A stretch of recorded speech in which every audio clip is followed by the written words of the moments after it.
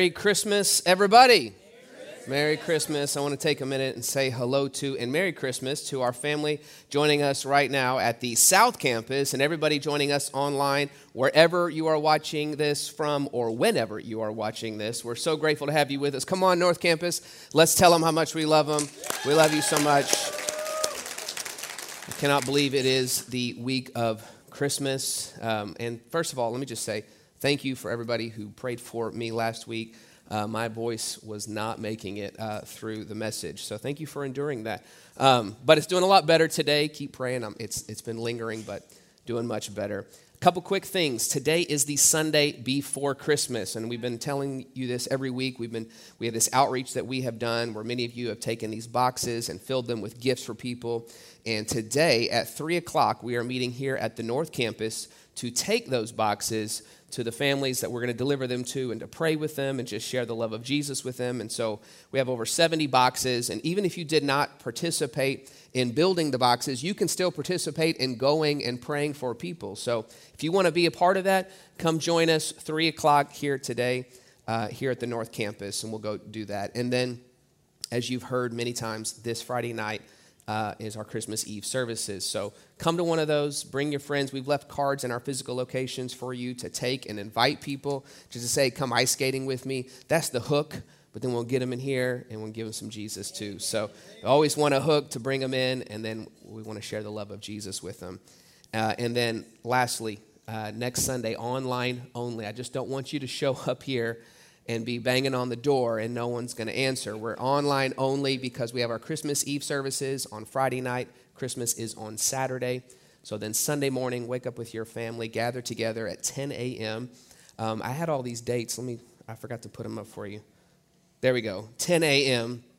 And so that you don't miss that. And you'll hear some testimonies, and Tandra and I'll be sharing some things with you guys. But it'll be a good time. We'll have some worship together as well. And then January 2nd, the first Sunday of the year, we'll start our 21 days of prayer and fasting. And this is just an incredible time for our church that we've been doing now 4 or 5 years straight, where we take time as a church to set aside the first of the year to build some habits in our lives and habits involving prayer and time with the Lord so we can hear God for what he wants for our lives, for our community, for our church. And so I'm going to encourage you to participate in that January 2nd through the 22nd.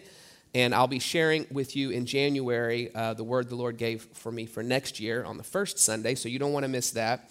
And then we'll be praying at our physical locations, our North and South Campus, on Monday through Friday at 6:30 in the morning. So I know that's early, but you're setting a habit and giving God the first of your day, and I promise you it will transform your life if you can create a habit of prayer in your life. So be a part of that. Okay. We are in the last Sunday before Christmas. Like I said, this is our last Sunday together. And we've been talking about the Advent season over these last few weeks, which is just the Christmas season. Advent just comes from a Latin word, adventus, which just means arrival or coming. So we've been looking at the arrival of Jesus or the coming of Jesus. And I've encouraged you guys to slow down in this month, not to rush past it. How many of you guys slowed down a little bit and have been spending some time with your family talking about it? Not enough. Okay. Some of you, if you were like me and you slowed down, maybe you slowed down a little too much and you realize it's the week of Christmas and you haven't done anything to prepare for actually Christmas. So you may be shopping a lot this week. But I wanted you to slow down and take some time to really think about what this time of year is about. So we've been looking back at the arrival of Jesus and his birth, and we've been looking ahead in anticipation to his second coming, and also we've been practicing his presence in the present. And so we talked about hope in week 1. We talked about peace last week, and I'm going to encourage you, if you missed those, to go back and give them a watch or a listen, because they will encourage you. We can all use more hope, and we can all use more peace. And today I want to talk to you about joy. Joy. It's another theme of this time of year. But I don't know about you, but I feel like a lot of people over the last couple of years as well have just lost their joy.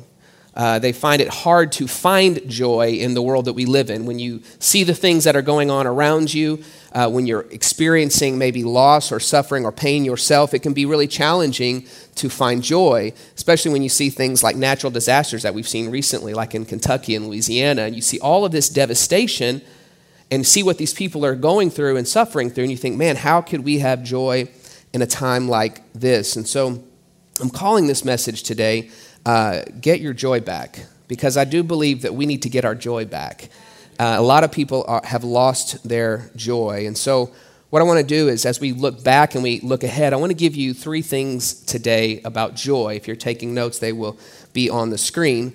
But joy, like I mentioned, is a major theme of this time of year, right? I mean, you see it everywhere. You can go to Lowe's or Home Depot and see these giant signs that say joy that people put in their yard. They light up signs that say joy, right? It's mentioned in Christmas songs everywhere, like we sang today, Joy to the World, right? Even people who don't believe in God are singing songs about joy because it's a theme of this time of year. But that song, Joy to the World, it really tells us where joy comes from. And I want to read that passage because it's quoting in Luke chapter 2, verse 10. And I read this to you last week when the angels were making this proclamations to the shepherds about the coming of our Savior. It says, and the angel said to them, the shepherds, fear not, for behold, I bring you good news of great joy that will be for all the people. For unto you is born this day in the city of David a Savior who is Christ the Lord.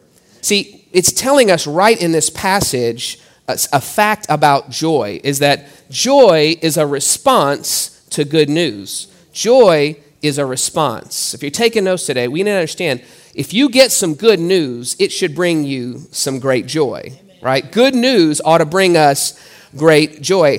It's different than good advice. I could give you some good advice, and that won't necessarily bring you great joy, right? I could come and give you some advice about maybe how to get out of debt. Like if you're in debt, I'm like, hey, let me give you some good advice about this. And I can teach you how to snowball, your payments on things to get out of debt. I can teach you how to budget. And that's great advice, but I doubt you're going to be filled with great joy in that moment. In fact, just talking about budgeting, some of you are like, this is not bringing me joy. You're bringing me down today. But good advice doesn't bring joy. It may give you some hope, but it doesn't bring you great joy. But good news would. If I came and said, hey, I know you got a lot of debt, but I'm going to give you $1 million today. Somewhere. Hallelujah. Joy just came into this place. If I said, I'm going to give you $1 million, you can pay off your debt and it's going to set you up for your life. That's a life-changing joy, right?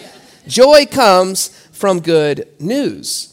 And in this particular passage and in the New Testament, the word good news comes from the Greek word in the New Testament, euangelion, which is where we get a word gospel. So gospel is good news. That's why they say the gospel of Jesus is the good news about Jesus. So those are interchangeable words, but it's also where we get our word evangelist, because an evangelist is one that brings good news.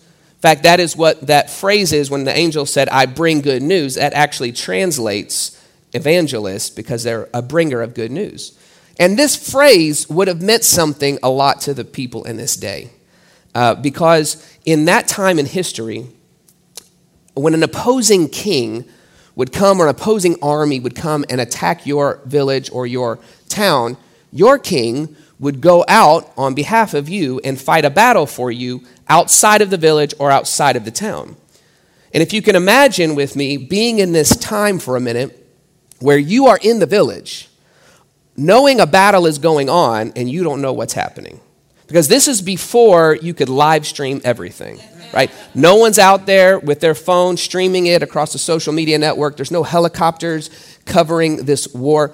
So you would be awaiting in your village with your family what's going to happen. Because if the opposing king wins, your village would probably be destroyed. They would come and they would pillage it.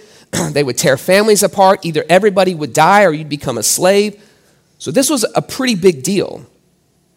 But if your king won, they would send a messenger or a herald or an evangelist back to the village ahead of the king to bring you the good news that your king has fought a great battle on your behalf and won. So they would have been awaiting this good news. That's why this proclamation would have been very powerful, is because they were bringing this good news using the same language of a herald bringing good news of a victory. It gives more meaning to maybe a passage or a verse you've heard before in Isaiah 52, verse 7, that says, how beautiful on the mountains are the feet of the messenger who brings good news. The good news of peace and salvation. The news that the God of Israel reigns. This would have been a much more powerful verse when you understand that the good news is coming to people who are awaiting to see if their God has won, if the king has won. This is the position they were in that day, awaiting some good news. And this is the position that we have been in, is that our king has gone out and won a great battle for us. And the good news is the gospel that Jesus has won a good news for us, a battle for us. So joy is a response to that good news. This is not good advice for your life. This is good news. Let me give you one more analogy because I think it's close to where we are. Let's say, picture with me that you committed a crime that you were guilty of, and you're in jail awaiting a sentence.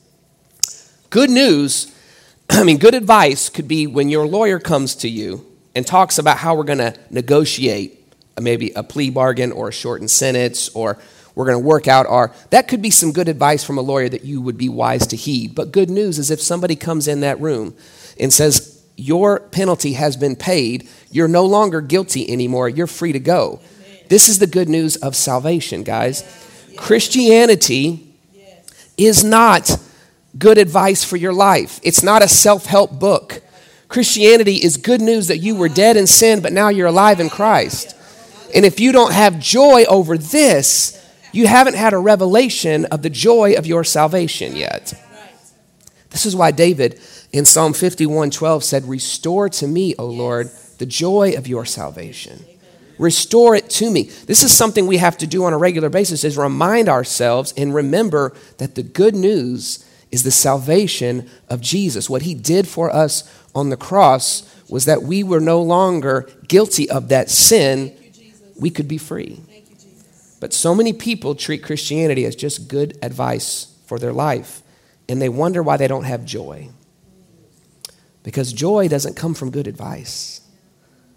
It's good news.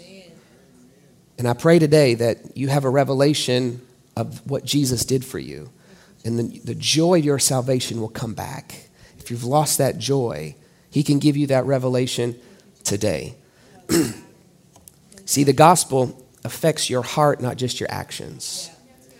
Good advice can affect your actions, but the gospel will affect your heart. And when your heart is transformed, suddenly your actions begin to change. It's not the reverse. But I just want you to understand today, the first principle is joy is a response to the good news. The second one is this: joy is an act of faith. Joy requires faith. And one of our values here at New Covenant is we choose joy daily. I believe you have to choose joy, right? It's more than an emotion. It's more than a feeling. It's trusting and believing that what God said is true, even when I don't see that happening around me. I can still have joy in the faith that what God said is true, right? Biblically, this is how joy is defined most. It is an act of faith. You can read all throughout Scripture, especially in the New Testament, that joy is not dependent upon external circumstances. Joy is dependent upon an internal place inside of you. We like to say it this way, that happiness happens by chance, but joy happens by choice. Your happiness can change when your circumstances change. If your joy or happiness is dependent upon your circumstances, that's going to change throughout the rest of your life, right? Whatever's going on around you, if it affects your joy, it's really just happiness at that point. But joy happens by choice regardless of what's going on around you. It supersedes your circumstances. This is how you can have joy in any circumstance, is that it is an act of faith in trusting God. It is not absent of problems and difficulties and sorrow. It is actually working in conjunction. And biblical faith often requires that there's endurance and joy in the same sentence. You'll actually see the word endurance and joy tied together all throughout the New Testament. Let me give you just a couple of passages. One is a pretty famous one in Hebrews 12:2, talking about Jesus. It says, we look to Jesus, the founder and perfecter of our faith, who for the joy set before him endured the cross, despising the shame, and is seated at the right hand of the throne of God. For the joy that he wanted to get to, he endured. Endurance is tied to joy. Paul says this in Colossians chapter 1, verse 11, in a prayer where he said, I'm praying that you are being strengthened with all power according to his glorious might for all endurance and patience with joy. I'm praying that God will strengthen you to endure so you can have joy. Amen. There is always joy tied to endurance because endurance is needed when you're ready to give up. Endurance is needed when you're ready to quit. And joy is most needed when you're in those same circumstances. You don't need joy when everything else is going around you is great, right?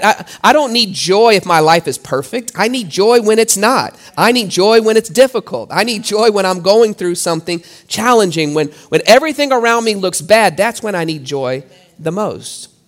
I love this verse in Habakkuk chapter 3, verses 17 and 18. It says, even though the fig trees have no blossoms and there are no grapes on the vines, and even though the olive crop fails and the fields lie empty and barren, even though the flocks die in the fields and the cattle barns are empty, that's looking bleak, yet I will rejoice in the Lord. I will be joyful in the God of my salvation. Let me give you a modern day translation of this. Even though my bank account is empty, even though I have no food on the table, even though I have bills I've got to pay, even though my clothes have holes in them, even though my car doesn't work, yet will I rejoice in the Lord and I will be joyful in the God of my salvation. It is in the middle of your most trying times that you need joy the most. And it's always tied to enduring or going through something difficult. That's why we like to say it this way. You can't choose what happens to you, but you can choose what happens in you. Life will throw you things, and you can't choose what's been dealt to you sometimes. You can't choose the circumstance you're in. Sometimes you're stuck in something you can't get out of, but you can choose what's going on inside of you. You can choose to have joy based on your faith in God in that moment. Paul, who wrote most of the New Testament, knew the most about this. He would tell us a lot about you can't have joy without sorrow. In fact, joy lives in the midst of sorrow and difficulty, not in the absence of it. They're not on different ends of the spectrum. They actually work together in conjunction. Paul in 2 Corinthians chapter 6 would give you this long list, if you want to read it sometime, of all the things that he had gone through. He says, I was shipwrecked, I was abandoned, I was beaten, I was hungry, I was cold. And he goes through all of these challenging things he's been through. Then he says this really powerful thing here. And he's in verse 10, he says, our hearts ache, but we always have joy. I'm in sorrow, I'm in pain, but I always have joy. It's not dependent upon what you're going through. You need it most in the middle of sorrow, right? And if you try to live your life avoiding pain, avoiding suffering, avoiding sorrow, you will most likely live your life avoiding joy because you can't know joy without sorrow. Jesus would use this same type of analogy in John chapter 16. He would use the example of a woman going through birth pains, but he would say it this way in John 16:20, telling his disciples, I tell you the truth, you will weep and mourn over what is going to happen to me. But the world will rejoice. You will grieve, but your grief will suddenly turn to wonderful joy. Speaking of his death and resurrection. Then he goes on to say, it will be like a woman suffering the pains of labor. When her child is born, her anguish gives way to joy because she has brought a new baby into the world. Then he would go on to say, so you have sorrow now, but I will see you again. Then you will rejoice, and no one can rob you of that joy. This picture and this example is incredible of going through childbirth. There is this endurance for 9 months of pain and discomfort and suffering. And you're like, why am I doing this? And I don't know if I can do this again. But as soon as you have that baby, it goes from this incredible sorrow and suffering and anguish to this incredible joy. It goes from, why did you do this to me? To, oh my goodness, look at this beautiful baby, right? Anguish gives way to joy. And women do this over and over again. They know that they can endure the pain because of what's coming ahead. This is a beautiful picture of what Jesus was trying to say, even in his death and resurrection, that there was going to be suffering, and you're gonna have sorrow, but when I rise again, you're gonna then have great joy. One powerful principle there is that the resurrection did not erase the pain of the cross. He still had to go through the pain. It simply overwhelmed it with joy. He still had to go through the pain. Remember, it says that for the joy set before him, he endured the cross. You were the joy set before him. A relationship with you is why he endured that pain. And in the same way, we look through our sorrow, we look through our suffering to the joy of him set before us, and we can endure anything. It's a beautiful picture of how joy is tied to sorrow. You can have joy in the midst of it. They work in tandem. Biblical joy gives us hope for the future, that what is coming is better than what we're in right now. Amen. I love the way that Peter says it in 1 Peter chapter 1. He says, you love him even though you have never seen him, speaking of Jesus. Though you do not see him now, you trust him, and you rejoice with a glorious, inexpressible joy. Even though you haven't seen Jesus, none of us that I know of in this room have physically seen him with our eyes, yet we love him. And because we love him and we trust him, there's the faith, we can experience a glorious, inexpressible joy in this life because of our faith in him. Supernatural joy is inexpressible. It doesn't make sense in the natural, but it's based on our faith in God. It's an act of faith. That's why Paul, once again, writing from prison in the middle of his suffering, wrote this famous verse in Philippians chapter 4, verse 4, that says, rejoice in the Lord always. Again, I'm going to tell you, rejoice. It was so good the first time, I'm going to say it again. Rejoice. Take joy again. He's writing this from prison. Rejoice in the Lord. Take your joy back again, is what he's saying. Some of you need to take your joy back. You need to get joy back into your life. And that is what Advent and Christmas season is all about, is that we are looking back at the arrival of Jesus that represented joy coming to the earth, and we look ahead to being with him again in the joy that will bring, and we practice his joy in the present. We remember that light came into the dark, and in the same way, light will come into the dark moments of our life and bring joy right in the middle of it. So joy is an act of faith.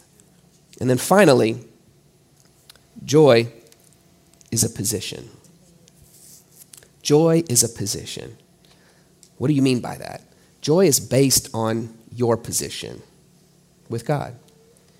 In this famous verse in Nehemiah 8:10, maybe you've heard this before. It's a famous verse in church world growing up. We used to sing songs about this as kids. I'm not going to try to sing it for you because my voice is already suffering and I can't sing. So those are two bad combinations. But it goes like this. The joy of the Lord is your strength. Have you ever heard that verse before? The joy of the Lord is your strength. And that's a great verse to hold on to. It's a great verse to hang on to. But let me give you the context of what was going on in this time. Nehemiah had gone back to Jerusalem to rebuild the walls, right? The walls were down, and he was saddened by it, that his city had been broken down and the people have actually wandered away from God. So he goes back to rebuild the walls. And during this time, Ezra the prophet comes, and they begin to call an assembly of all of these people who had wandered away from the Lord. And Ezra gets out these scrolls and begins to read for like 4 or 5 hours. It says from like 8 to noon, the commandments of the Lord found in the book of the law. And as he's reading these commandments, the people realize that their hearts had wandered from God. They begin to realize that they've been disobeying God. And they begin to weep, and they begin to mourn, and they begin to lament, and they begin to repent. And after they repented and they were mourning, Nehemiah says, don't grieve anymore, for the joy of the Lord is your strength. What was he saying? He was saying, you don't have to mourn or grieve anymore. You've repented. Your position with God is a place of joy at this point. You can have joy in your position with the Lord. Amen. I love the way that David said it in Psalm 16, verse 8. He said, I have set the Lord always before me. In other words, I'm focusing on him, my attention's on him, my affections toward him, and because he is at my right hand, I shall not be shaken. That's a position. He's with me. I'm staring at him. I'm looking at him. And so I'm not worried in this life because I'm focused on him. Then he says, therefore, because of all of this, my heart is glad and my whole being rejoices, and my flesh dwells securely. He is rejoicing in his position with God. But then in verse 11, he says it this way: you make known the path to me, the path of life, and in your presence there is fullness of joy. And at your right hand are pleasures forevermore. He's saying, because of my position with you, God, because I'm in your presence, I can experience this overwhelming fullness of joy. Joy is based on your position with the Father. Our position with our Father gives us overwhelming, complete, full joy. And as a kid, there's no greater joy than having the approval of your Father. It's why as kids, we're always saying, watch me do this, Dad. Watch me do this. Watch me dive. Watch me do a cartwheel. Watch me hit this baseball. Watch me do whatever. We're always seeking their approval because we want to hear that voice say, I'm so proud of you, son. I'm so proud of you, daughter. You're doing a great job. That's why they keep asking over and over again. And I know that's maybe difficult because all of us wanted to hear that, but not all of us had a good father. And maybe you grew up and you didn't have a good father, you had an absent father, and you worked your whole life to hear that approval from your father. And even if you had a good father, it was never going to be enough. We were made as humans to hear the approval of our Father. It's a desire that's in every single one of us to hear, I'm proud of you. I approve of you. I love you. And we will do anything we can to get it because we know that when we hear that, we're going to be filled with this overwhelming sense of joy because of our position and our status with the Father. And I was thinking this last week as I was remembering a time sitting on the couch with my middle daughter, Emma. We were just sitting on the couch. She had just finished her homework. I was working on my computer.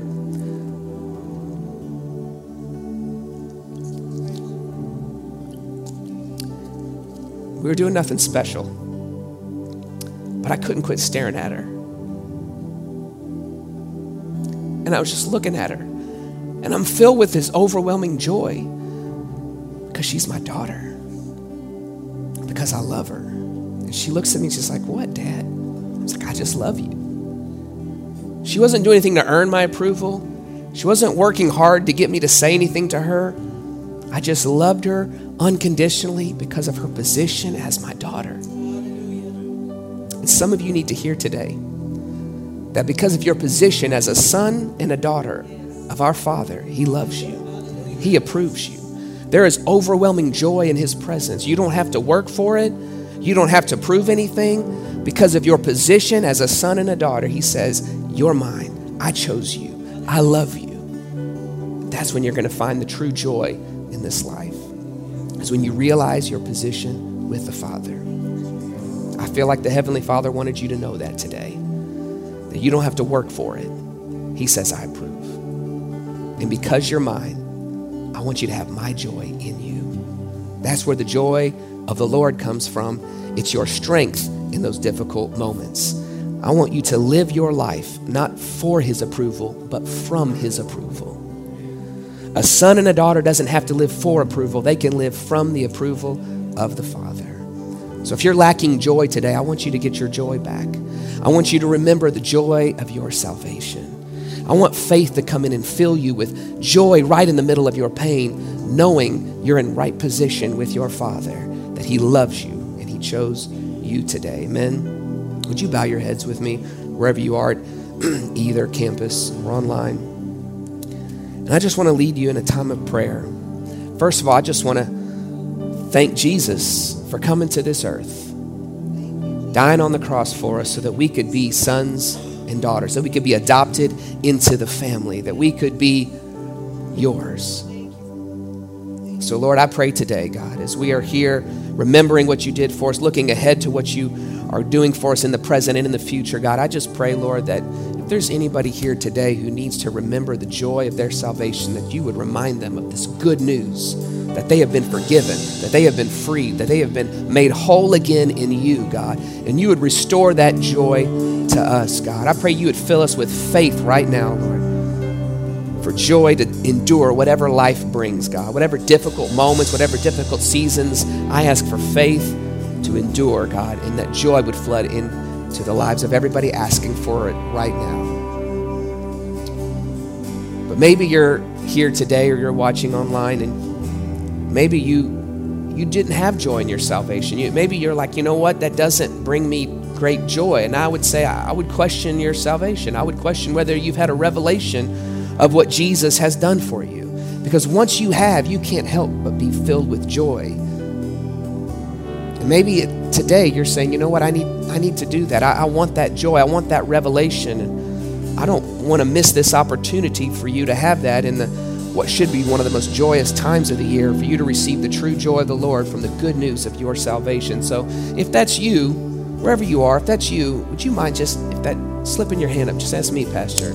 I would like to make sure, I want to have that joy of my salvation. I want to have that revelation of what Jesus did for me on the cross. And if you're watching or listening and that's you, I want to lead you in a prayer, and it's not the prayer that saves you, but it is what you say to God and what you mean in your heart. So just pray this with me. Say, Jesus, I give you my life.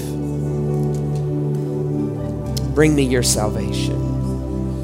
I turn from my ways and I choose to follow you. I give you my life. In Jesus' name, amen. Amen. Can we take a minute and just celebrate everybody that made that decision? Amen.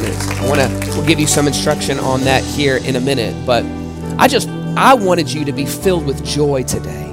Like Romans 15:13 says, I pray that the God of hope will fill you with all joy and peace in believing in him and trusting him. And when you do, that his overwhelming hope will fill you with the power of the Holy Spirit. That is my prayer for you today, that you will get your joy back. So how I want to end this service is I want us to stand together and I want us to sing about the joy of the Lord. And as we're doing that, just allow the joy of God to flood you, to flood your heart as you remember your position in him today. Come on, let's worship. We worship. Come on, sing it out with us. Joy to the world. Oh, joy to the world. The Lord is come. Let earth receive her King.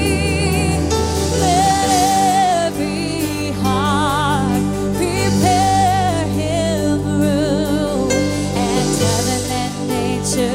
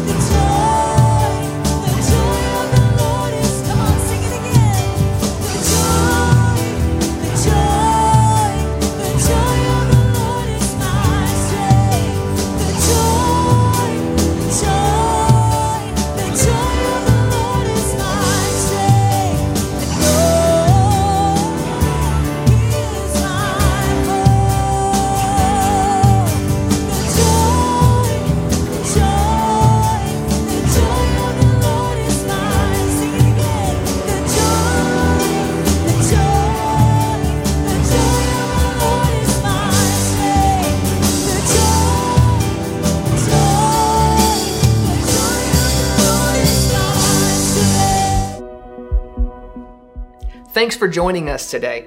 I pray this message encouraged you, inspired you, and maybe even challenged you a little bit. If you made a decision for Jesus, we are celebrating with you. Welcome to the family of God. We would love to know about it. So message us online, or you can text YesCard to 903-200-3808 and let us know what decision you made. We want to come alongside you, help you find a local church. It's very important to be connected to the local body of Christ, whether with us or somewhere else. So let us know so we can help you and let you know your next steps with Jesus. I'd love to see you real soon in person, but until then, know that I'm praying for you. I'm praying God's best in your life. God bless you.